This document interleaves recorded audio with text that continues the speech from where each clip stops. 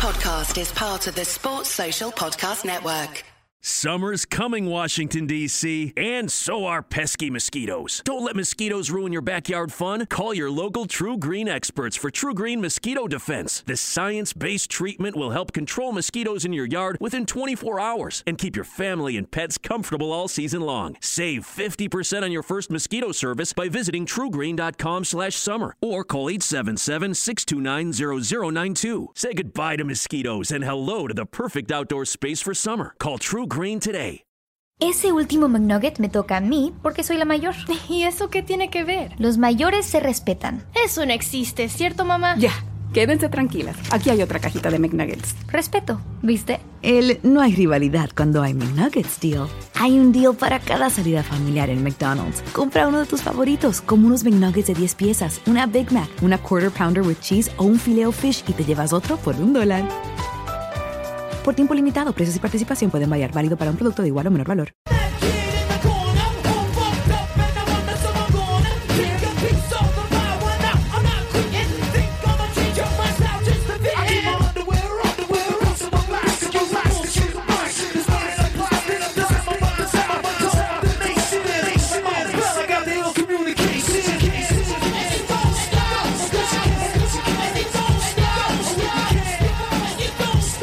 Stick your stats, because we're rocking with Jurgen Klopp. It's the Day Trippers.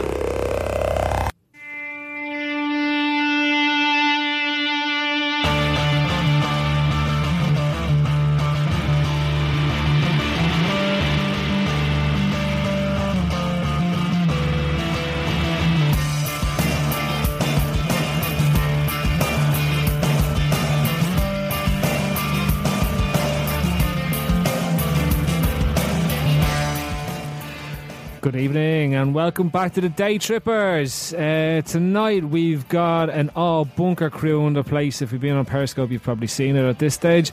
It's Steve-O, who's ever hosting the show at this point in time. It's myself, Phil. I'm back in for the night. And also we've got Dave Thomas in to cause a bit of ructions because Liverpool fans need a bit of sense and sensibility going on at this stage. We're meant to have Damo in tonight, but again, something cropped up in Damo's life. We believe an albatross attacked his car while carrying the dinosaur back to Jurassic Island on his way home this evening. So hopefully, anyway, both him and the dinosaur are safe when they get in this evening. Our thoughts are with Damo and Damo's family after this tragic event between the albatross and the dinosaur.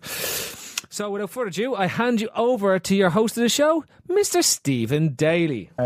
Okay, so lads, I suppose it makes sense to kick off after a brilliant victory at Stamford Bridge. We have to have a chat about that game and just what we thought of it.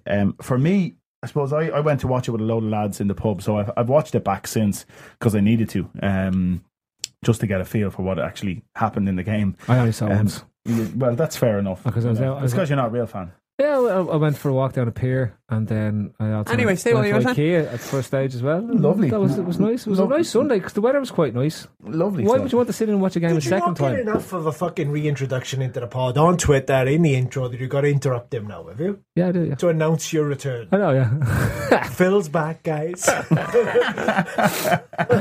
So are you, Dave. Anyway, what at the start, I was saying at the start of the game, actually, it's the first time in a long time that I've been sat there thinking, we can do these. Regardless of Conte, I was really, really optimistic. And I don't know how you lads felt, but I felt before we started that match that we had all the tools needed to go and beat them. And listen, we proved to in the end. We probably made harder work of it than we even needed to. But that first half, let's go through the game. But for me, the first half, we were just electric. Dave, what do you think? Yeah, I mean, before the game, the loss of Firmino was a bit of a worry, you know, because I like him in that role behind Sturridge. Yeah. You know, I actually think that's his best. I think someone that we used to know says that all the time. Like, you know, in the Coutinho role, and ironically, Coutinho, I don't think is as good in the Coutinho role as Firmino is. Yeah. You know, Coutinho needs to go into the Lallana role. Yeah. Coutinho has a real problem there. There's someone else better than being him than him. Exactly, yeah. Jeez, I'd be interested. Taller as well. Yeah, I like Neil, but I prefer another version of that fella as Neil. But do you ever get sometimes when you watch? Yeah, that other case is much better at being there than Neil is. Is that why you're trying to be Klopp? Yeah, because I'm better at being him than he is. What was I saying? You were saying about Firmino being in that role. But you know when you watch a Liverpool game, we're so used to it. You can tell because Rodgers played like high intensity press and Klopp tries to play. You know in the first 10 minutes if it's going to work because they either come out and we rattle them or we don't, and we did. And I was pretty confident after the first 10 minutes. And for the first time ever, and I know when we're still in the first half, I never thought we'd lose the lead. I know they scored. That's fine, Chelsea, and we'll talk about that, but I never thought we'd lose it, and we were sensational. My only disappointment, I thought, was we should have scored a lot more. Yeah, we probably could have done with an extra goal or two. Yeah. Neil, what was your take on it? Oh, it was fantastic, Steve. It was, wasn't it? It really was. Beautiful. No, come here. It was beauty. It was, yeah, like David said, like the one particular point that David said there, he never thought we were going to lose the league. I mean, that was when it was coming into the last 20 minutes or so, and it was 2-1.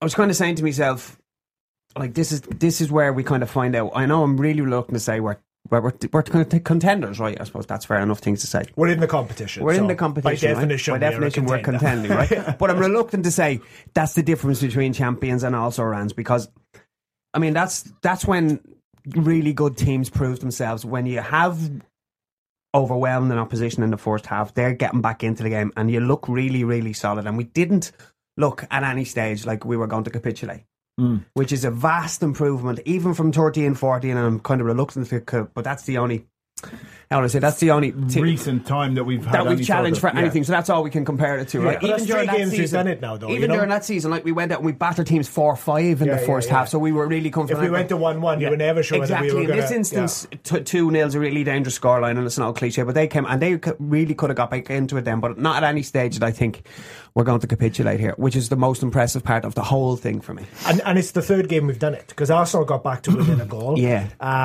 Leicester got back to within a goal, and then Chelsea have got back to within a goal, and we've won all three games. Yeah, we've Tottenham, who we were 1-0 up and they equalised, we never lost that game. But it's not as if, and you know the group of players that he has together now, it's not that they go back to some default position of everybody just sit back real quick and we just drop all the tactical nous that we showed to get us there and to lead them in. They kept that and they stayed with it and brought it through to the 90 minutes, and that's why it's even more impressive. That's something I want to ask Phil about this. For me, when Chelsea scored their goal, we didn't go hammer and tongs at them to get that third goal. What we decided was we're actually going to change our game plan here slightly. Yeah. And we're going to keep possession of the ball. We're going to make you work your balls off to not get near it. You know what I mean? We didn't even give them the sort of chances that they would have hoped we'd give them by keeping possession of the ball. So how do you feel the team has progressed? Maybe, and you know, I know it's a short period of time. We're only 6 games in, five league matches and the cup game that we played. Do you see a progression in the team? Do you see a maturity coming there and them learning week on week from what they're doing so far, Phil? Fortunately, just 10 points for Neil for getting tactical nous within the first 5 minutes. He nailed that, didn't he? Come here, I have a video here if you want to see it. Trippers bingo. It's nothing to do with football. We'll just get a replay on that one there. Load of arrows in the box. I know arrows in the box in the video of it. See the way he managed to get a low block trap set up there just to get tactical nous into it. We dealt with the low block really well, I thought, by jumping over it basically. But I don't know. Like you're asking me, to me, I haven't seen any progression yet. Okay. And people might think that's mad, right? But we mad. But last year, the games against the big sides, we always done well. The only shit side that we played so far is Burnley, and we got beaten in it. Yeah, I know what you're saying by that. So the real progression for me is not the games against Leicester. It's not the games against Chelsea. It's not the games against Arsenal. It's the next two. It's the next two. Hull and Swansea. Yeah, whoever they are. Yeah. Beat them, and then I agree. And that's where I want to see the progression. That's where they're going to sit back, you know, and just try playing the counter. No fancy names about how they're going to defend or whatever like that. Well, we really struggled against Chelsea in pre-season, and I know it was pre-season, but they set up. But most teams that sat back against us in pre-season and didn't try to come out and play football against us, we struggled to break down and score goals against. Right, and when teams come out against us, as Chelsea did, we were able to open them up. Well, the only thing I'd say is, to be fair, and you make a point, and I agree totally, we have to win the next two and show we can do it scrapping. But Chelsea did actually sit back. I know, but that's what I was pleased but it's about a different, the victory. But Dave, it's a different type of sitting back. Yeah, where they aren't going to let 10 behind the ball. Exactly, and they're always looking to try counter-attack you. So, but when we play against the likes of Hull or whatever, they're going to be prepared to sit back, sit really deep in their own half. Yeah, they're not looking to counter-attack. And Chelsea if they can get the ball up the pitch, they look for a free kick and try to get something off set pieces, right? Whereas Chelsea were always looking to spring a quick counter, use Costa to hold the ball up and get Hazard and Oscar around them, and then try push on. And I think that Chelsea more or less thought that was going to be the best way. They're going to let us have the ball and didn't realise how good we'd be in possession with the ball. Yeah. So that we were going to be as comfortable in possession with the ball as we were trying to press them and win the ball back high up the pitch. So it just didn't allow them out. And you could see we let Kante have an awful lot of the ball because he's not very good. By the way, this Kante thing that's going on, that's just basically Lassana Diarra come back with a different name. Like, it's just the same player. I thought he was much taller when he played for Leicester last year. And I was there going, have you lost inches off your legs or something like that? But again, his passing wasn't great. And you could see why. We've obviously said let him have the ball. His passing range isn't that great. If Matic gets on the ball, and we could see in the second half when Chelsea did come into the game, it was Matic's involvement and his presence that really brought Chelsea into that match. But yeah, the good thing was that, again, we conceded a goal and we didn't go on and concede 2 or 3 goals, which we would have done last year. That's a bit of progression, right? And we managed to keep our heads instead of lose them or let the heads drop after we conceded a goal. There was a little 2 or 3 minute spell after we conceded the goal where you thought yourself a bit ropey, but we weathered the storm, and the lads in midfield seemed to get a foothold again because they just dominated the first half. It's funny you should say that about the midfield. I think when we've talked about Liverpool over the last 4 or 5 years, we've often talked about the fact that we were very good in the final third, and never very good, particularly in the middle third. Yeah. And this was the first time in a long time I felt like the midfield was the best part of that team. Yeah, I know exactly what you're saying. Versus, we happen to have, because we do have brilliant attackers, but actually we scored from 2 set pieces, and we never really cut them open. Through great play from Coutinho, Sturridge and Mane, it was through winning the midfield battle. And against 2 holding midfielders as well, in Kante and Matic, and two very good holding midfielders. I don't ever remember a Liverpool team that played as quick and slick passing as what I saw in the first half. And that's when I say I'm not talking about looking back at videos. I mean matches and managers that from Graham Souness onwards. I cannot remember a Liverpool side that played the way we did in that first half. It reminded me of when I looked at Benitez's Valencia when they beat us. When you used to see the way Arsenal used to play with the likes of Pires and Henry and that in the side, and even the likes of, let's say, I didn't see as much of them, but even Klopp's Dortmund side, you saw them when they were on their way to that final against Bayern. They had the ability and the passing on.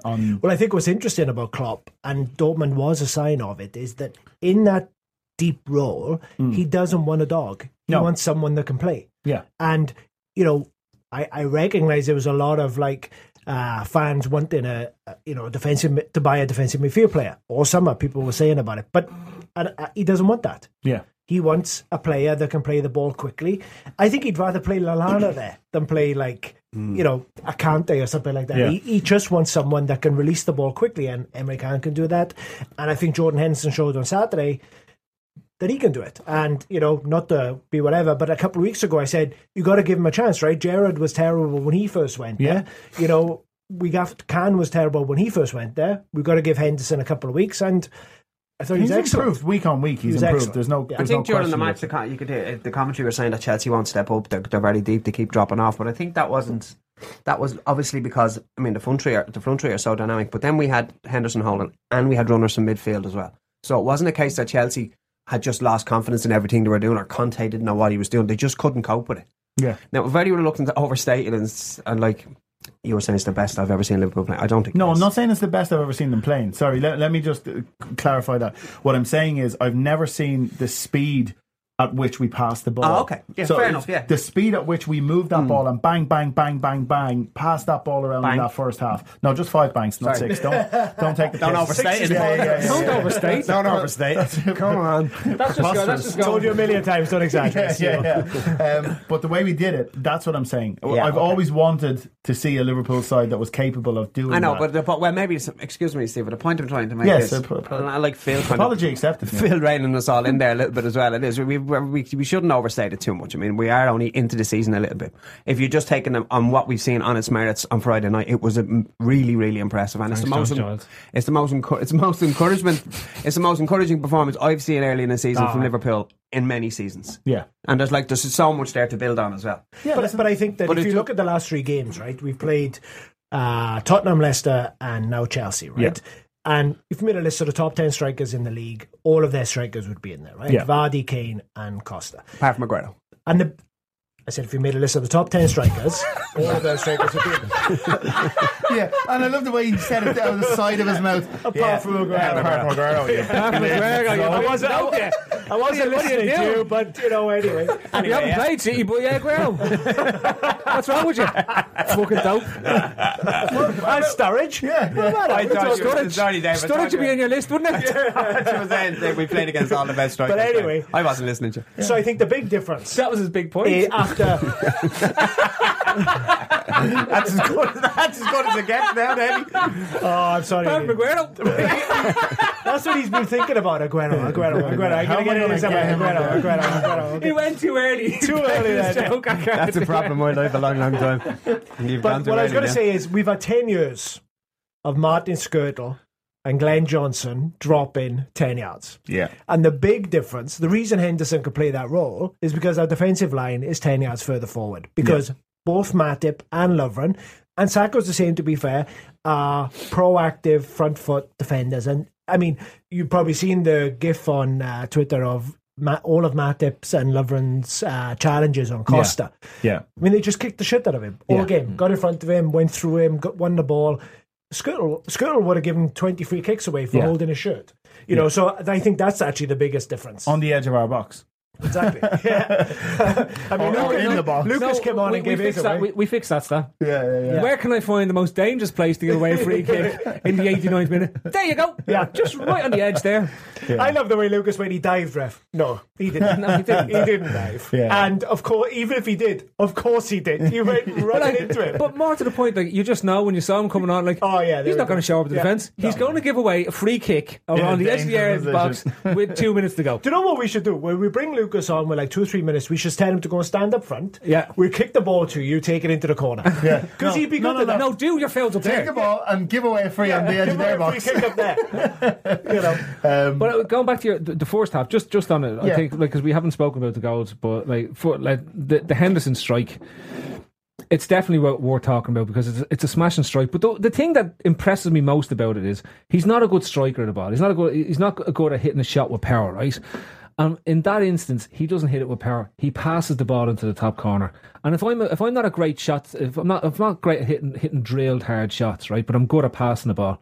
Like he has the ability to pass that ball into the top corner wherever he wants. Yeah, he does it anywhere else in the pitch to a player. If you look at that video stream of his best goals, they're mostly like that. I think one he catches with power with his side foot. The rest of them tend to be bent into the corner. The only one I can think of him volleying is against Norwich. Remember when it bounces up and he swivels? Yeah, and that's the one I was talking about into the Anfield Road end, isn't it? Yeah. But apart from that, you're dead right, Phil. It's a technique he has and one that he hasn't probably used enough. Yeah, you know, because he has that range. You know, and I suppose then moving on, we will talk about the goal because we need to talk about the first goal because it's a very, very important thing I found out today. Very important thing. And I need to bring your attention to this because basically there's a new thing that's happened. Okay. And it's called, what do you think it's called, lads? What do you reckon it's called? The hidden assist. Yeah. The hidden assist. Okay. So the hidden assist is this new thing. A hidden assist. A hidden assist. Okay. So basically what happened was, right, Gary Cahill was caught out of position for the first goal. Right, and David Luiz sees that Gary Cahill is caught out of position for the first goal. So he tries to go and rectify the mistake that Cahill has made and cover that space. But our man, Matip, is so smart. Right, he is so fucking smart that he blocks off David Luiz, allowing Lovren to score that goal, hence a hidden assist. No one saw it. This, and by the way, this all occurred in 6 milliseconds. In 6 milliseconds. That's how smart he is. So basically, Matip slowed the whole thing down to bullet Matrix time. style. Went, hang on a minute, let's just plot this out. Oh, Cahill's moved. I can see where he's going. All right, if I just move in here, If I step in here, block him off. He went up to stadium level, using stadium level view to have a look down to see what was going on. Logged into He took Opta. a drone out. Had a drone out. He had where these are going. Logged into Opta, said, what is David Luiz most likely to do? the fucking hidden assist. yeah. And so I can see him getting 8 to 9 hidden assists this season, and that's a stat that we didn't have in our team before And today because it didn't exist. But the point is, imagine how many hidden assists Steven Gerrard had. He's still getting them. Still getting He's still getting them. Still getting them. 14 seasons. They're still From only America. discovering them From now. America. From America. From America, he's getting From them. America. From America. Where he's fixed. It's deadly, innit? So, going back to that first goal. So sorry, basically, going it's back to- irrelevant what happened because if the hidden assist didn't happen, the goal, Gary So if Matip is the argument that if Matip doesn't block Louise, he Louise plays gets Lovren across. offside. Yeah. No, not that he plays Louise him gets offside. across to make Louise a block. He's able to stop that goal happening. How? Because it's a hidden assist. Louise It needs no other Louise explanation. does turbo boost. Dave, to you get don't to his listen. position. It's a fucking hidden assist, man. It's hidden. You can't see it. It doesn't exist, but it's I know. assist. It's Okay. like dark matter. Oh, I see. Now I got it, right. Yeah. We know it exists, but we can't But see you it. can't see it. Yeah. But it The has to universe is exist. held together because of dark If the matter and hidden universe is assists. expanding It's basic- and accelerating, there has to be a force bigger than It's gravity basically that's dragging it the out. force. Right? Is basically what it is. So what we're going to do now So- is we're going to step out of... Matip is dark matter or dark Matip. There I you like go. it. So what we're going to do is... You're such a racist. A noted racist. Hold on, who's Make a that? note of that now. Dave Thomas, noted racist. Noted racist. Racist. So we're going to step out of LFC Twitter back into the real world. What noted You don't write racist. noted. Writing it down is noted. If you write down I know that, noted isn't it? racist, Okay. I'm a noted racist. Dave, do you know what? There's a thing called bullying. Memo to yourself. There's a bully. Dave is a bully. Duly noted. Duly noted. If you come in here looking like that, you're going to get bullied, right? That's the reality. You must have been bullied all the way here. I just take a photograph of this to record it. People bullying him at the lights and everything. I'll be sending this on to my solicitor. Okay, so let's rein it in. The ball from Coutinho for that goal is an absolutely class pass for Lovren. There's a whole load of things going on. There was on the sideline just before the ball was whipped in. There was a hidden assist.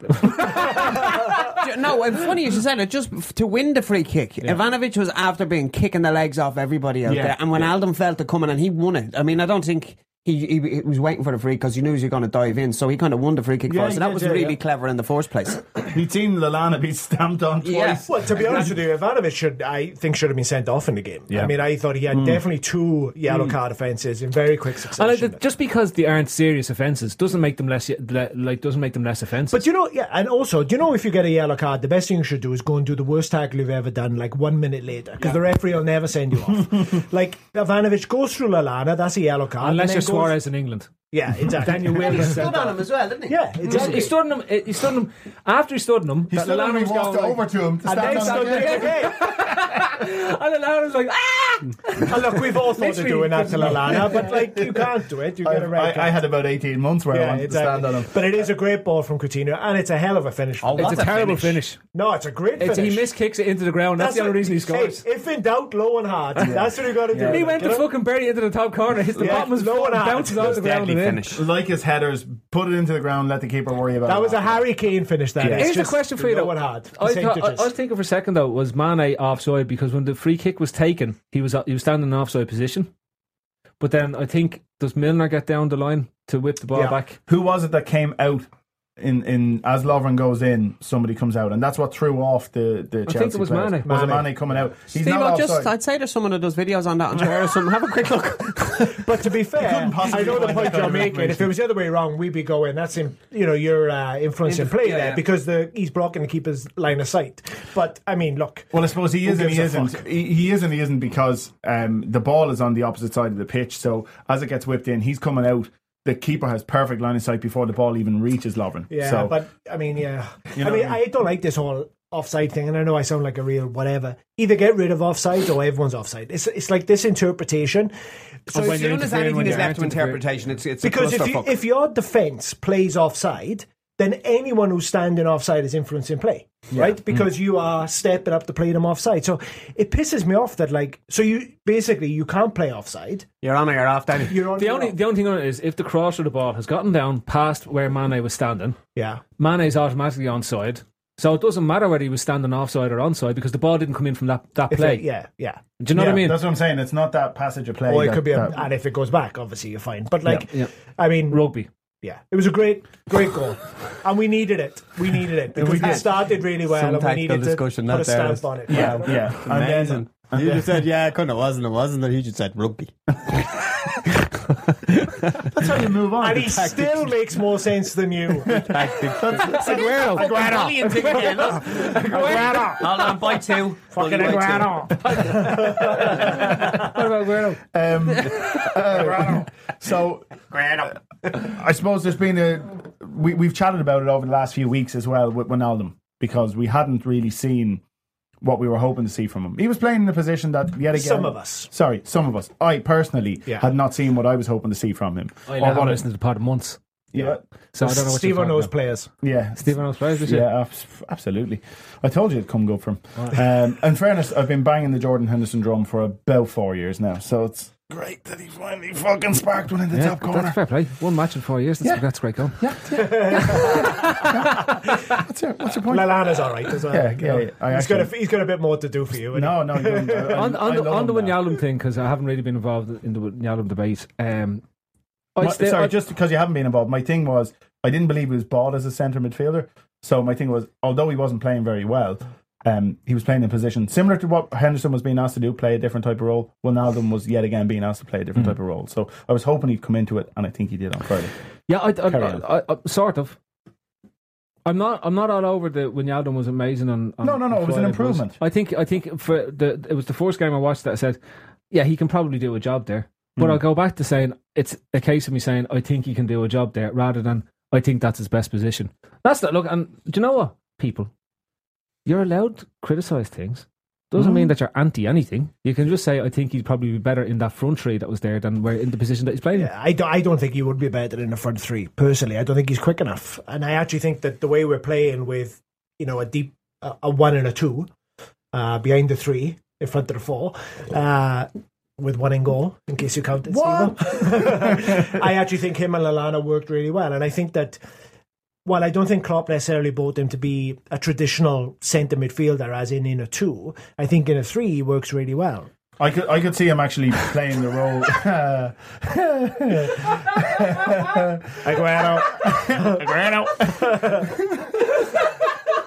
I could see him playing the role that Lallana is at the moment. But there's 2 of those, though. Yeah. There's 2 of them. Well, yeah. I could see for me in the 3. For me in the 3, I think if Emre Can comes back in, then it's Emre Can, Jordan Henderson, and one of Lallana or Wijnaldum. Well, at the moment, you can't drop Lallana. Yeah, possibly. So that's I don't know. He's not dropping his captain, and all he's done over the last while is constantly talk up Jordan Henderson, talk him up. I mean, Wijnaldum looked like he pulled up a little bit towards the end, didn't he? So I say you'll rest him for Derby. Give Can the game against Derby, probably play Henderson and Lallana, to be honest with you, because he's going to go strong. And then it'll be interesting to see how that works. Yeah. And we could see Wijnaldum miss out against Hull. So I'm still convinced that there was the club, unlike previous years, have basically brought Wijnaldum in with an eye to selling Coutinho next summer. And then you have Firmino already. Like Firmino's a mainstay in Klopp selections, who's already starting to drift to replace Coutinho in the Coutinho role. So he's so it's now the Firmino role. And then that is Wijnaldum's natural role in terms of where he was playing for Newcastle, where he would have played out for PSV or in that sort of top 3 that's there.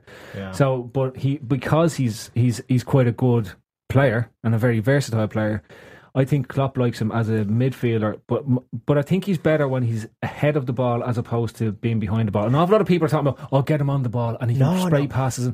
He's not that type of midfielder. He's not as good. But he's like Lampard. he is the guy that arrives in the box as the ball's coming. Yeah. You know, he's not going to dribble into the box. That's why I don't want him in the front three, because I actually think to be in the front three for this team, you've got to be a finisher. You've got to be a killer. And he's not. Same as Lallana isn't. But the other thing about Wijnaldum is that I think he's good when he comes onto the ball and does something on 1 or 2 touches. Yeah. Whereas if he's behind the ball and has to take 2 or 3 and see what's on and control the pace, I think that's where he gets lost. And that's where I thought he got lost in previous games. I totally agree. He's a little bit like, I mean, you can see what he brings that, say, Joe Allen didn't have, which is the physicality, the engine to get up and down, you know, but he has what Allen has, which is, you know, the short passing is what we want from him. But don't want him hitting 20-yard passes or trying to beat men, because he can't do it. Again, that's why I wouldn't have him in the front three. And look, these are all good problems to have. Absolutely, you know what I mean? It's brilliant. I mean, if Emery can't have been fit, he would have been on the bench. And you look at that bench, and that bench was very strong, even without that. And Firmino. And Firmino. You know what I mean? You know, so... But like, we haven't really talked about the goal. I know, like, we talked about the setup and the whole lot, but, like, Steve, you have bigged up Henderson for this season, and I've disagreed with you. Yeah. I've thought Henderson has been average at best. I thought that first half was the best half I've seen Henderson play in about a year and a half. I've said it myself. I thought the second half, he dipped it for the first 15 minutes when Chelsea got back into the game, and then he picked up his game again and didn't play the same way he was playing the first half, where he was driving things on. It was more a case of really covering that back four. Yeah, I thought he did very well in that. And that's what I'm saying. I think it was his best game. I don't disagree that was a very good game. The previous games, I thought he would just look like the player where that would have been an average game for Jordan Henderson before he picked up the couple of injuries that he had.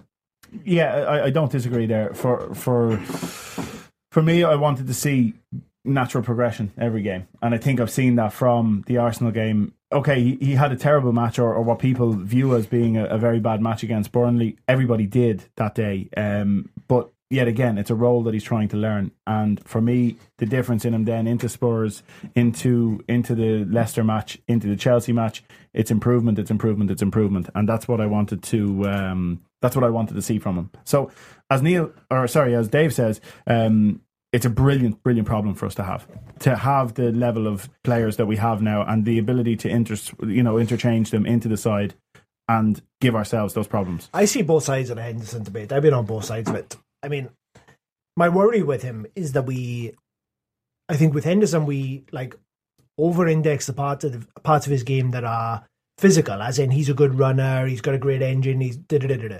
And we tend not to focus as much on the technical aspects of his game that we do with other players. Yeah. You know, that we're all over. He's an excellent passer of the ball. Yeah, but when he's bad at that, when he has a bad game, the other bit can't compensate for it. Whereas when he's having a good technical game, it can compensate for the fact that perhaps he isn't playing as physically well. So I see both sides of the debate.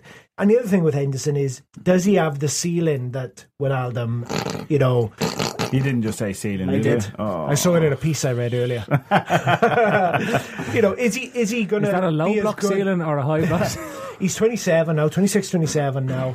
This is his peak. You know, for me, Can is a better player. So... it's a great problem to have, but I can see why people don't want to see Henderson there ahead of some other players. But what I think he's done brilliantly, and what I do admire about him, you know, is he's not scared of a challenge. Like, you know, he isn't sulking. He didn't throw his toys out the pram. There's been no leaks about him being unhappy with Klopp or anything like that. He's knuckled down. And you know, you see actually reports about him staying late for training and practicing and stuff like that. So good on him. I hope he makes himself undroppable. Yeah, and I think he practically did. I'll bring you in now, Neil. But for me, Henderson at his best has been better than Canada's best or Canada's best. It's from what I've seen for Liverpool. In slightly different roles. Different roles. But what I'm saying is, when I've seen what Henderson can get to, and the level that he's got to is better than the level that Can has been at. We don't have to make it one versus the other, because the great thing is they can both be in the side, and there's room for both of them and many others. Neil, your thoughts on Daniel Sturridge's performance? I suppose the first thing I'd say about it was very... Fucking pause. It's not the X Factor, Neil. Jesus Christ. Like, I like that. He has a fucking problem with me. No. I think Ollie always been out. Ollie, my fucking tree. Neil must not clear his fucking throat. No, I didn't like it, Steve. I loved it. I'm paying me bollocks at this now. Anyway, go on. Don't worry. I liked your pause. Was actually quite professional. It's called a pregnant pause. Yeah. I hope you're.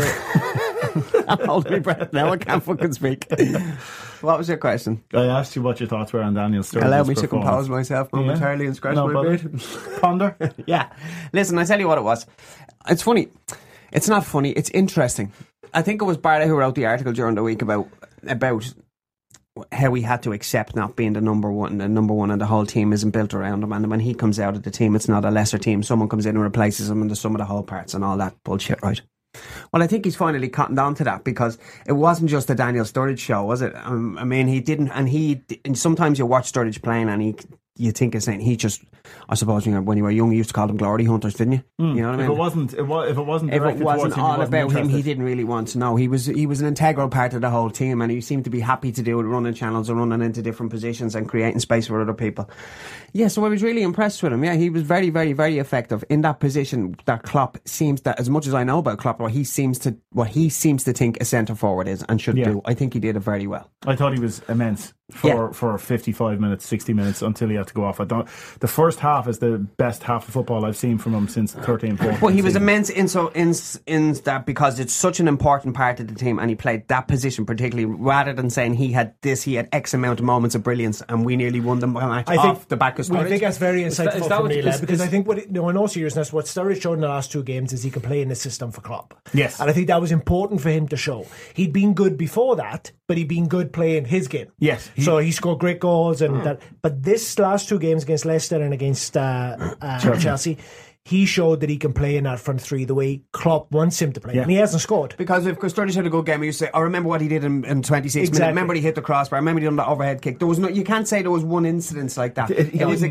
whole 70 minutes. Remember the one that he hit with the magic spin and then nearly went through the legs of the Courtois? Anyway, can you turn off his mic there for a minute? I tried already. I'm too far away from the soundboard. No, but he's got an override button. My point is from my house. He just shouts. It was 70 minutes of excellence of 9 out of 10 from him. He only came out, but he came out after 55.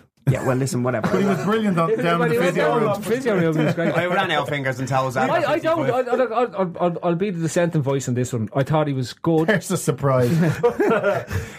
I'm still waiting. You'd never know. Phil never watched the game, would he? Yeah. I'm still waiting to see. Look, it's probably because I remember You're going to Sturridge. make a comment about sprinting. Yeah, aren't you? I want to see him sprint. Yeah, I want to fucking see him sprint. It's starting to be a pain in the arse. Sprint on no, Friday. he didn't sprint. He did. He fucking did. He didn't sprint the way he could sprint.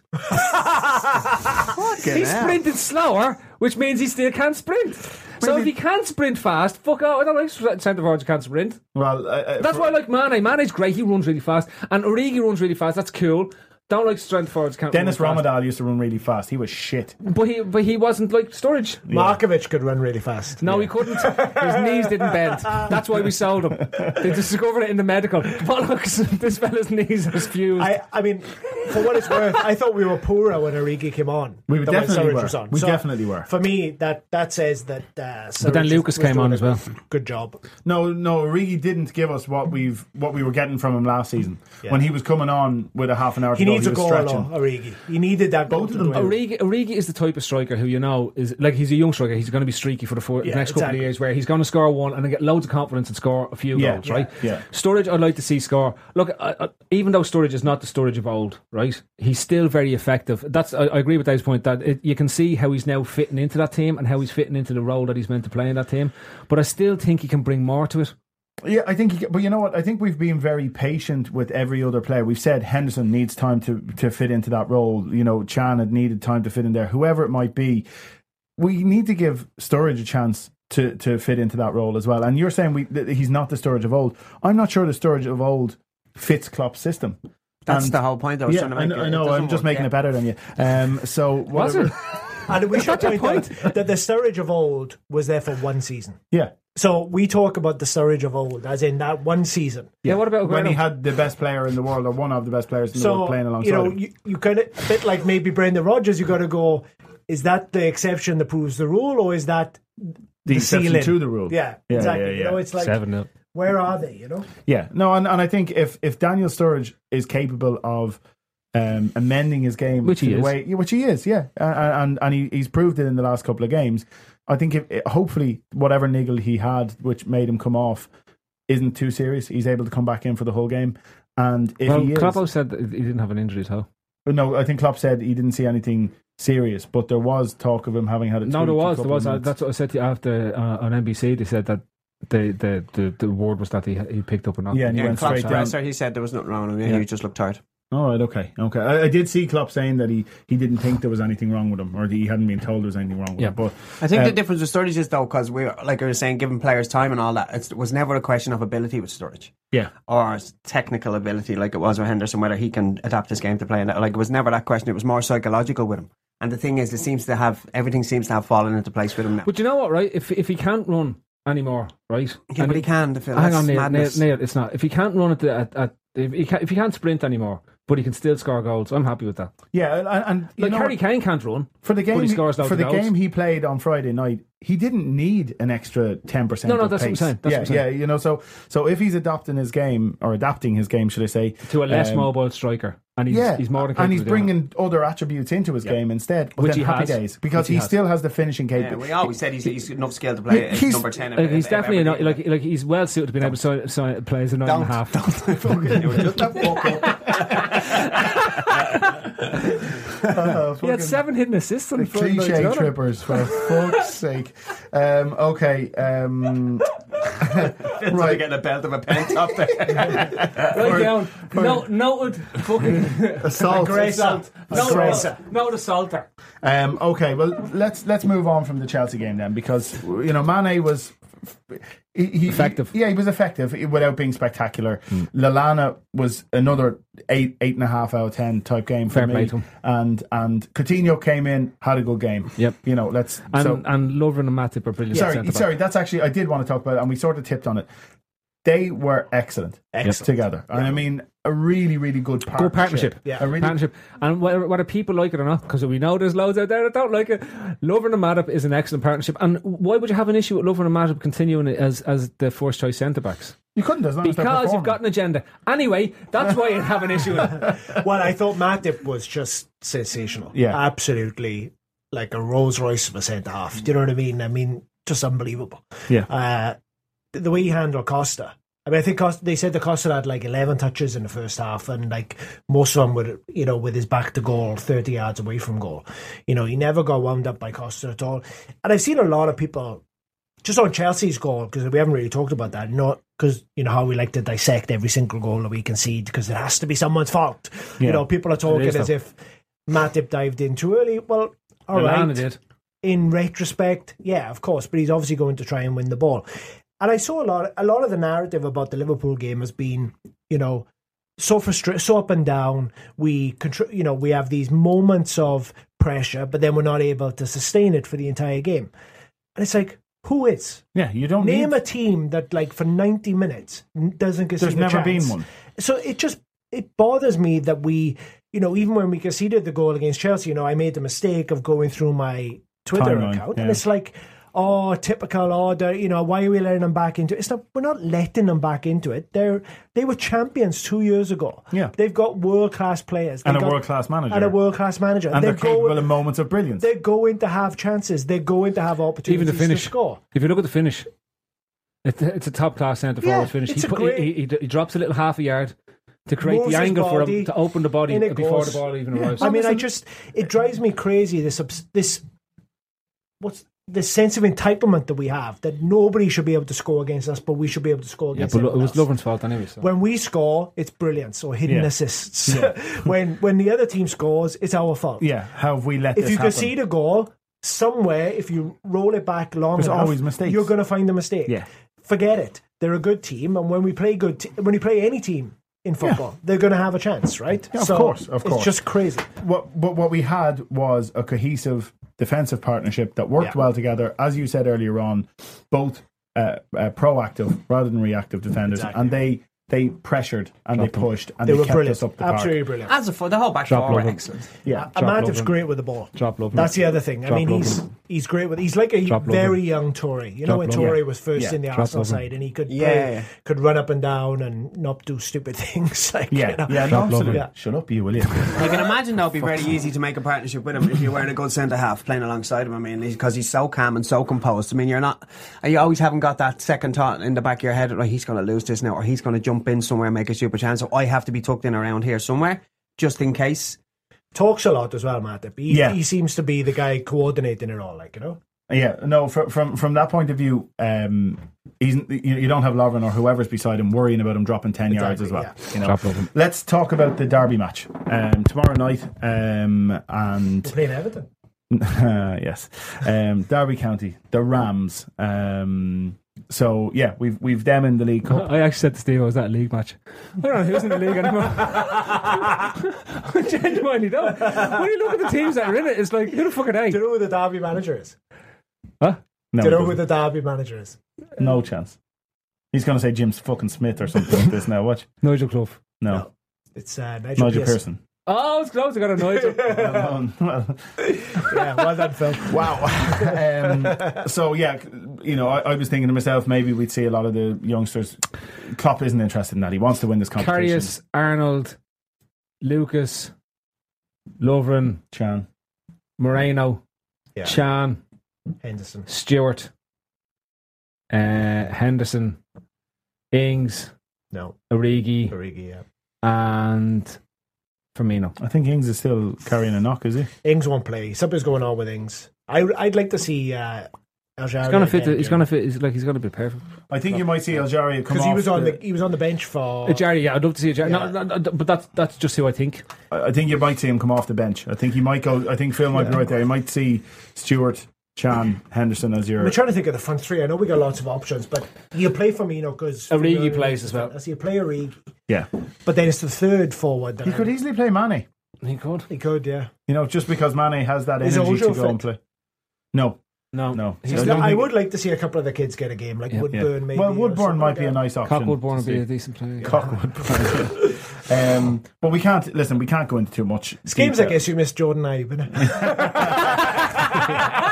You can always throw a Jordan Ayew in. Like, so sorry we got that 15 million quid from him. You can't imagine we got money. The Bournemouth team. Hang on, we got money for Skrtel and paid nothing for Matip. I know. It's wonderful. Yeah, it's mad. Finally, we've had a summer of good transfers, and yet there's still a. Is he going to the African Cup of Nations? No, this is the best thing I heard today. He's already told Cameroon that he doesn't want to go and play in the African Cup of Nations because it's his first season at Liverpool and he wants to concentrate on establishing himself in the side. But Mane's going. The indomitable Lions won't be so indomitable. Well, it's great. Yeah. You know how Scout's not African.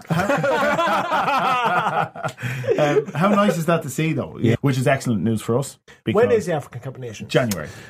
Mid-January, I think the 11th, 12th, 13th, around that sort of point. Hopefully we do a transfer or two in January. Maybe. The only thing about the African Cup of Nations now, because all the FA Cup matches are on around that time, it's less of an issue than it used to be. And we'll have the Christmas period over. So you'll probably have Sacco back in the fold by then. 3 or 4 games by then. Yeah, sold. Yeah, I don't know if he is or not, but it's interesting what Klopp said today, didn't he? He said it's not whether he's back in. It's not whether he thinks he's fit enough. It's whether I think he's ready. He said ready is what he said. Yeah. That was. I think if you were looking for the sound of that tonight, if you were looking for the sound bite on what's going to happen with Sacco in the next 6 months, that's it. That's exactly it there. Because I mean, even the fact that I know the Sacco thing is boring, but even the fact that he refused to go on loan, that's him just being a prick to Klopp again, isn't it? You know what I mean? So I just think they don't get on.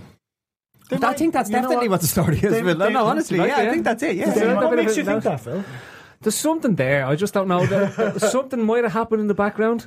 Listen, I don't know what's going on. They might not get on. They might not get on. But at the end of the day, there's plenty of players out there that don't love their managers and still go and play week in, week out. So I think Klopp's a sensible enough manager to get him back to. He's stamping his authority, and that's absolutely acceptable. I think at some point we will see Sacco back in the side. He will have to work hard at the moment because Lovren and Matip are playing really well together and he's going to have to break them up. But it would not make sense for us to be looking at bringing in Klavan ahead of Sacco if Sacco's fully fit. But the only thing I'd say is, right, no other players had the treatment Sacco's had. So something different has happened that he just doesn't like his manager. Because like Sturridge has gone to the press and said that he's unhappy playing in certain positions. You've had, other players, kind of leaking stuff here, there and wherever saying... even Benteke last year, when he got benched, couldn't get a game, comes out in the paper, all that kind of stuff. I think maybe Klopp can... listen, I don't know anything about Jurgen Klopp and most people don't, but I get the feeling that maybe he can handle you going to the press and talking to the press. And he says, that's okay. He can talk to the press and we'll talk together and we'll deal with that. Maybe there's an element of how Sacco's acting. Exactly. You know, and that's what around. I'm saying. I Yeah. don't think it's just that he does that. They don't like each other. Something has happened. Yeah, Like, and this isn't an anti-Sacco But thing. I think what has- you just said there about Klopp, didn't he say that at the start of the season? It's not important what they say in the media. When it's important when it's just me and him in the room and you guys aren't there. He said that in the press conference, didn't he? So that's obviously what is important to him. So you're dead right. Yeah. I think Sacco's so just maybe I do know him. So very Sacco is just a prick. Is that what we're saying? I think we're just saying that Sacco has clearly given some. There's an element of something between the two of them, and it's going to take a bit of time to mend Could they that. not just go for beard and sort that out? Listen, I'm Kulsh. he's not getting the game. I mean, Right, that's the Coach. reality. He's not getting the game. So, like, Clavan is ahead of him, isn't he? Lucas Sacco's is time ahead. with the club is up. yeah, it's done. Maybe so. I'm not so quick to write him off because I think a lot can happen between now and January. There can be an injury or two. He comes back into the side, plays well, and the worst things are very quickly forgotten in football, and we need to, I suppose, realise that. So, right then, let's move on from the Derby game. Quick prediction on the Derby game. We've gone through what we think of the team. Are we all saying we get through past Derby? I think if the team is more or less what we think it's going to be, we win. It's by a couple of goals. Yeah. Okay. So then we're on to Hull. Hull at Anfield on Saturday. One of the teams we've been talking about, the Dross. Okay, they had a reasonable start to the season. They're badly beaten the weekend, aren't they? They've dropped off now. They're back to their level. They're back to their level, and that's that. They were decent enough for a bit against Arsenal. They will be decent enough. And then it was like when Snodgrass got the goal and they came back into them for a little bit. Yeah, but then they just fell apart. But see, that's the thing. Is like if they get a chance and they think they can get back into the game, they open up and then you can start picking them off, and you know we're going to be able to pick them off. It'll be like if they camp in their own 18-yard box, it'll be difficult. Getting that first goal is going to be all important. If we don't get it in the first couple of minutes and panic sets in, like as has been the case with Liverpool teams for the last 5 or 6 years, and that's always been the case, then you get to the last 10 minutes and we're doing mad stuff, and that's when we tended to give cough-up goals to teams who were just trying to hang in for as long as possible and try and nick one at the end. Yeah, no, absolutely. And I think what we've said is this season we have an attack that's hopefully capable of breaking down those defensive lines, and that's what we have to do at home. You know what I mean? It is the Hull at home. It is that's that type of team that we need to break down this season. Right. So I think, what are we feeling? Most of us are feeling very close to the Chelsea team against Hull this Saturday. Unless there's a superstar performance from somebody in the derby. Firmino come back in, will he?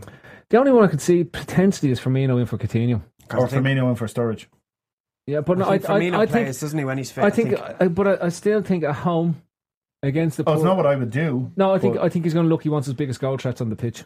Yeah. So I think Sturridge stays on. I think Firmino potentially comes in. You've got Mane, who's a goal threat. You've got Firmino, who's a goal threat. You've got Sturridge, who's three main goal threats. If you want to look at who are the three most likely players to score a goal, it's them. Yeah. And then Origi. And probably Coutinho and Origi. Well, Origi, I think Origi has a much higher goal threat than Coutinho, purely based on the position that he plays in. Coutinho's a great man for coming up with goals in the middle. Well, look, Mane and Firmino start. So it's really about the other one. Yeah. It's Coutinho or Sturridge. It's Coutinho or Sturridge. Yeah. The midfield picks itself. It does. Like that, it depends. If Wijnaldum did have a little bit of a niggle and Chan has a good game tomorrow night, well, then you might see a bit of a change there. The back four picks itself again, and if Karius has a good game, we might see him. But I think Klopp would be. He'd be unlikely to drop Mignolet. See, I think he's gonna bring Karius in on Saturday. I think he'll start against Derby. I wouldn't mind it, and that'll be it then. Yeah. I think that'll be it. I'm not so sure about that, and it's not because I think Mignolet is any use. It's the fact furious at Mignolet's kicking in the Chelsea game. Was he? Oh, there must have been 3 cuts from the camera to Mignolet, trying to do something stupid or giving terrible. Like at one point, he had 2 centre halves staying at. Matip's getting closed down. Lovren's free, and he passes to Matip, and it cut the clock. Oh, that's right. Yeah. Fucking bananas. That was in the first half. Yeah. So I just got a funny feeling. The best one I heard was on NBC where Mignolet did his run.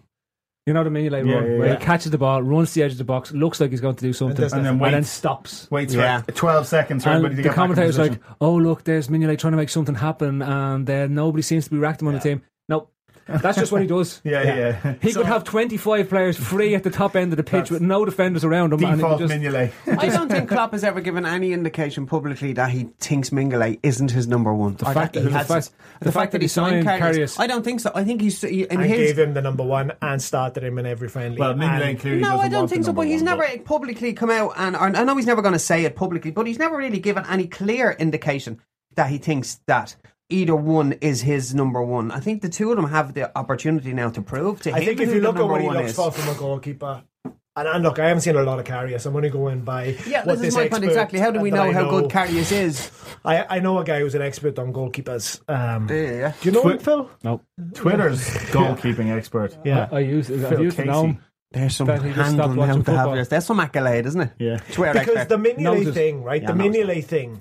Noted Twitter. It's a decision goalkeeping expert. that he's still waiting, right? It's like it's the last bit that he has to do is the Mignolet situation, and I just think he couldn't do it before the Chelsea game because Karius hadn't played. Karius plays against Derby, and then he's got an excuse. I get what you're saying. I'm just not sure if that sets a similar tone right the way through the team. And maybe he is a principled guy, and he says, "Okay, Mignolet hasn't done anything wrong, Yes, therefore." He hasn't done anything catastrophic since he's Leicester come goal. into the Leicester goal. When he passed it to Lucas, and Lucas kicked it to Vardy, and Vardy scored. You're going to blame Mignolet on Well, that? in fairness, I I'm sorry don't with think Mignolet. That's a why would you terrible ever pass. pass Why to are you giving Lucas? that pass? Why would you pass to Lucas? Why would you ever? Why would you have Lucas on the pitch? But then again, Well, number one, Mignolet doesn't. Let's not go back. He should have gone. First It's of all, Lucas. I'll kick it long. exactly. He probably should have, but it's not a catastrophic error from the keeper. Far from it. No, but you know it's And- coming, Steve. You know it's coming. Yeah, like Mignolet. of course So it is. Of and course, he is and what I'm ruthless. saying is, I think at that point he will absolutely exercise his chance to bring in Karius. I'm not certain he bins Mignolet because Look at it doesn't- Moreno. He did it to Moreno, right? Moreno did nothing catastrophic this season. Really? He's been as up and for down the, as Mignolet for the has. Arsenal game. Davey. Davey. That's a big shout. Davey, The for Arsenal game that we It won. was bad for the Arsenal The game. Arsenal game that we won. He The made- Arsenal game that we won. Yeah, I'm not. Okay, no, talking I just want to make that clear. Yeah, okay. You can do your little Moreno love in. You can put not pictures to of him do- on your Look, we want timeline the if you main. want. I think I it's will, only yeah. a matter of time now before Karius. Yeah, as much as I wanted to happen, as much as I think it should happen personally, without actually understanding how good Karius is, I just don't think there's been any clear indication For that it's going to me, happen. and I said it in pre-season, and I said it here. I didn't see Karius getting into that team until the end of October, and I'm unchanged on that one. Until Miggs makes the succession of clusterfucks that are going to happen. Until he does his Mignolet, it's inevitable it's going to happen. Yeah. There's a reason why we signed another goalkeeper, Yeah. because he's not consistent enough and he's not good enough consistently over a season to stay in. Yeah. It inevitably happens. But when you're on a run of wins, Yeah, You don't necessarily change it up. take you out your don't keeper. necessarily. The bravest thing a manager can do is take him out. It wouldn't surprise me if Klopp takes him out, but I don't expect him to take him Yeah, out. I would be along. I think the very lines as same you. point can be made for And- Can and Henderson, can't Yeah, it? Henderson yeah. is developing into that position now. At this stage of development, if he was to drop him out and bring Can back in and let him play, you'd be Henderson. Well, would be yeah, just he's not. fucking- Well, he's not going to drop Henderson. No, I'm just saying, if he did Yeah. take him out of that defensive I position know what you're after saying. saying he's growing into it and push him on, and then Can just go, that's it, he'd be demoralised, wouldn't Yeah, he? yeah, No matter I how know. much he said about me in the press, I still wasn't good enough. Well, I still think that the dynamic of that midfield will change slightly if Chan comes back in, because I think what you'll have is two players that are capable of interchanging during a match. Yeah. Whereas at the moment we don't have that. We have Ronaldo and Lallana capable and I of agree. interchanging. I agree. I think that he doesn't want sit-in midfielders. Yeah. That this concept of a So sit-in let's get a prediction for the whole game. Nilo? Do you know what? After all the bullshit, I was just thinking what Phil said there earlier, like the Burnley thing. I hope we win 2-0. No, I'm not sure. I honestly, I can't tell you.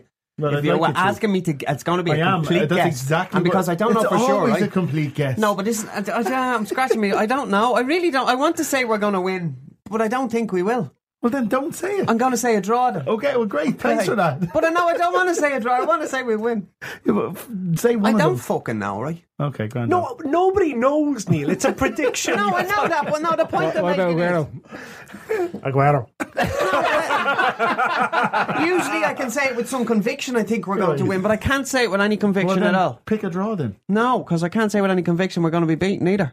I didn't say me. I said a What should I draw. just say? I can't say any conviction. No, but I was just given the three choices. I don't know. thanks, man, Listen, Anyway, I think we'll win. moving Okay, on. I think we'll win. 1-0 win from Neil. Dave? We'll win 4-0.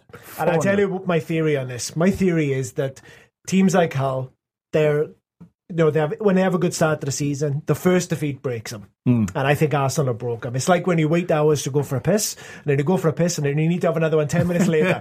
So that's what it's going to be like. They're shipping 10 to 12 goals within the space of 3 to 4 games. And, they're going through a takeover. Mike Phelan's just signed his contract. He's just signed his contract, so that's that boost gone down. I think we hammer him. Phil? I hate saying we're going to win, but I think we win. Okay, and I think a 2-3-0 win. Yeah. I think we get a clean sheet. I think nobody listens to our predictions anyway. So I don't care. Like 1-0, I'll be happy with 1-0 win. To be honest with you, once we keep winning. Yeah, grand up. Okay, Trippers chats. Yay! Okay, so Trippers chats. First one is from @Stevo Sideways. That's me, by the way. I did send one in, and I have a question for all you lads. All right, yeah. Why don't we taxidermy our dead relatives? Now, this is an honest question I've had for a while. I think I know the answer to this, right? Well, I don't know. I don't know if anybody knows the answer. So with an animal, yeah, you can probably stretch its fur and all to make it look like when it was young. Yeah. But you can't stretch a dead person's skin to make them look young. But I don't want them to look young. I want them to look like they did when they died. But why would you want to have an old person sitting there? Because I think it'd be class. Like, say my mum and dad kick it whenever they finally do, right? How deadly would it be, rather than having to like stick them in the ground or put them in an urn, if you could just have like the old lad sitting on the couch with a remote in his hand, and my mum there maybe making a cup of tea or doing a bit of ironing, whatever she might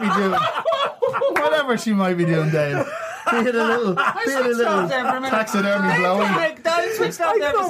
Did Dave just make reference to your dead mum sucking off your dead dad? Well, it's both taxidermy. Think I'll head off now, right? To be honest, whenever I think of Steve's mum, I think of her sucking me off. So it's like, it's just a natural reaction. I can't help it. But what's the reason? Like, why is it so taboo to suggest we stuff our dead relatives? Because I think taxidermy, when it first started out, was a trophy, wasn't it? It's like it's just got fucking weird now that people are taxidermying. If that maybe with their fucking I think I know why. Why? You just said this a minute ago and you didn't give us an answer. No, well I did. What? I said because you can't make humans look young. Oh yeah, but that was a bad answer. Okay, so have you got a better answer? Humans aren't covered in fur. That means nothing. Skin doesn't taxidermy well. You just put a jacket on them. No, it's just formaldehyde. But it doesn't stop the aging process on the outside of the skin. It does, because they have dead they have taxidermied and embalmed people and have them that way. It's just not a common practice. But that thing that your man does, the fella that you're talking about, the taxidermist, he injects it's plastic resin that goes into the skin. Whatever it might be. I'm just wondering why I can't have my dead parents down the basement. I think a lot of if you want a serious answer, the majority of the answers is religion, right? Yeah, I would assume so. Have to have and respect for the dead. Respect for the dead, a ceremony to allow them to. They don't believe that if they're sitting down. But they tried to taxidermy the Egyptians. The mummies were a form of taxidermy. It was, but it's far more advanced these days. But I do want to. It was 7,000 years ago, for example. I do want to pick up on Neil's point. You think it's not actually that fucking more far advanced? You don't know, had you? By the plastic resin, it's not that. It's still the same chemicals that are used. What they were using copper tools back then. That's how they're still finding their bodies in the fucking desert. Using the same chemicals now they were 7,000 years ago. It's the same compound, you don't know. How is it? Because it's the same chemicals, right? How is it? Because they are the same chemicals. New chemicals. We haven't invented new chemicals. Shit that they pumped into mummies is the same shit they're pumping into fucking stuffed animals now. No. There's synthetic. It's not. Hang on a minute. The table of elements is the same element 7,000 years ago as it is now. We're not talking about elements. We're talking about what do you think makes chemicals? Well, they are, but it's not the same selection of elements. So just because the same elements have been around forever, so that listen, you're talking after. Why am I even answering this shit? Shut up, Neil. But I mean, just to build on Neil's point, you're a weirdo if you stuff animals. And do you know what I mean? So that's so you're why suggesting you're weird if you stuff your dead relatives. Yeah. Oh, okay. Yeah. But like seriously, if your cat dies and you say I'm going to get his stuff to keep it in the house, there's something seriously wrong with you. You're a fucking mental case. Go and get some help. Seriously. I literally would like my parents sticking around after they've snuffed it. Why? Because it'd be better than fucking them in the ground and having to go to a graveyard. I can't talk back. I'd like to see them. Unless you're going to fucking... Why would you want to see Is it going to be like a wax museum thing? Right? Look at them saying something. Similar to a wax museum. See, listen, by the time your parents die, hopefully in many years from now, you'll be able to have a 3D hologram version of them. This so you won't need... If that's around, then I don't need that. Exactly. I'm with you, Dave. I like your stuff. Okay, let's move on. Aaron Olsen asks us, what player would you like to have as a co-host just one time on the Trippers? I wouldn't want any player to co-host it. Right. There's my answer. Thanks. Dave? Does it have to be a Liverpool player? No. Jack Wilshere. It's like a smack him in the fucking mouth. Neil? I'm with Phil. Plus, you might have We some have one anyway for ex-professional footballer Jamie Humm.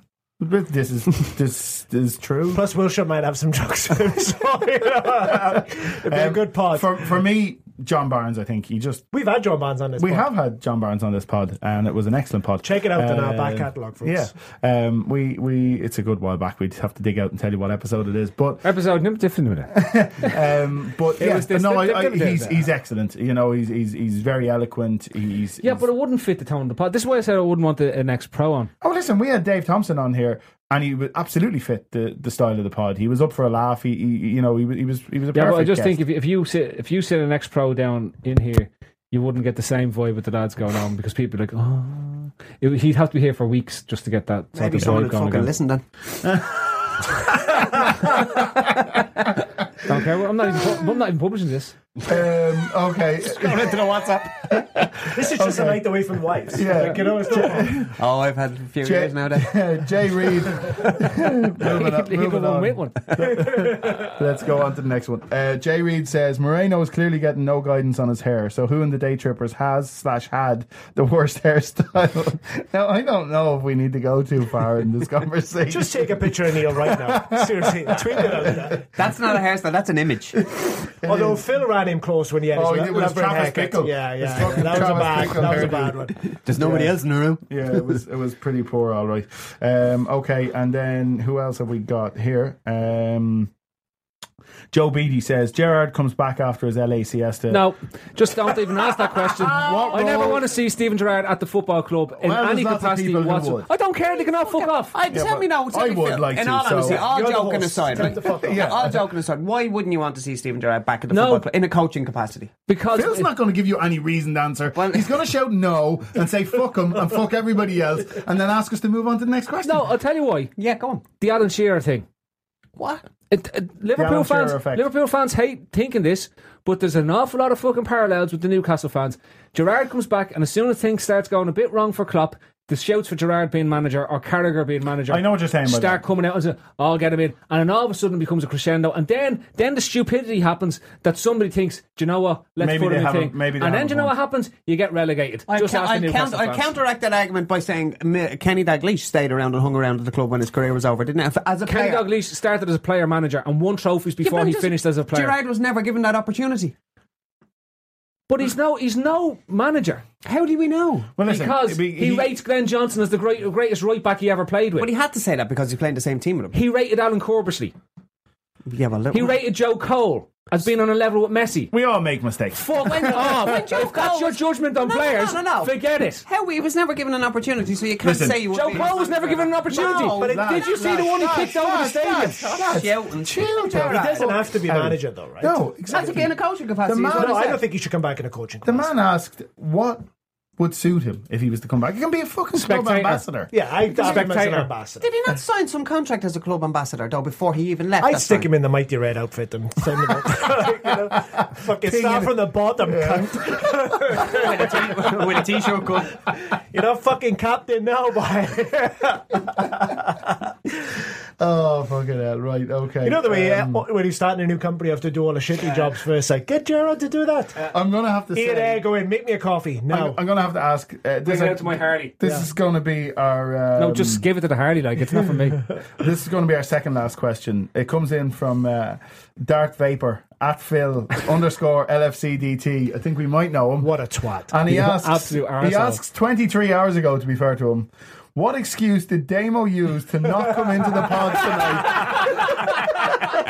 Now, I'd like to point out that Damo was meant to be on the pod tonight, but none of us expected him to show up. And true to his nature, his dinosaur was actually Attacked by an albatross on the way here. So unfortunately, he had to go up to Cavan to see about Batman. about some other random shite. Damo's not here. He sent me a text saying he was stuck in the upside down. And, couldn't get him out of the wall. He said he's with Bob. If that means anything to anyone, I don't know. Okay. Damo and Bob. Okay, and Okay, and as always, we'll get through our outro now. So first up, I'd like to say a big thanks to our sponsor tonight, with DB Gold Electronics International. And many thanks to them for coming on board and being part of tonight's pod. Your trippers tonight were Phil Casey, Dave Thomas and Neil Gray, along with myself, Stephen Daly. As always, we appreciate you listening in, and we will talk to you next week. Thank you very much. No. I actually have it in my iPhone notes. No, because it's great. I've stopped being on Twitter. Yeah. I literally, I might be going once a day. No, yeah, I heard there was a meeting on Twitter about that fella. How are we going to get him back? Somebody do something. They set up a Phil retention unit. We'll hang on that baby's about 6 months. They keep bringing me. Are you gonna go? You're gonna tweet? Hi, is this Mr. Casey? You're gonna tweet now? See, but it's Steve-O's fault, because since you pointed out the absurdity of it all, every time I go in there, I'm like, what am I going to do? Yeah. What the fuck? What's someone going to say that I'm going to find interesting? Yeah. Like, you know, Twitter is it's shit. like this rush Just to throw say myself a note there. something. Steve-O's on It's been duly noted. You're in a note. Duly noted. Pod. What you do, I'm reading for Neil's. I've listened to some of the pod. I haven't really listened to it, but I'm just going to pick a fight. No, no, Steve, you're talking bollocks. Yeah, that's bollocks. I didn't say anything. It's still bollocks. That's totally made up. That This is shoehorn. The only one point I have. Yeah. I have to get it in. So, crowbarring it in somewhere. Yeah. Oh, that's the other thing. Yeah, who can say Neil's big point first? Because he's got one big point. Yeah. Oh, I have something on my mind. David. That is true. Attention Social Security and SSI recipients. If you did not receive an economic impact payment for your eligible spouse or dependents, you may need to file a 2020 tax return with the IRS and claim the Recovery Rebate Credit. Go to ssa.gov/EIP to see if you need to file a tax return and if eligible for other refundable tax credits, like the Child Tax Credit. That's ssa.gov/EIP. Produced at U.S. taxpayer expense. Time to fire up the grill. Time to go to Total Wine and find the perfect flavor to pair with those burgers. Ooh, I love their beer cooler. You love their prices even more.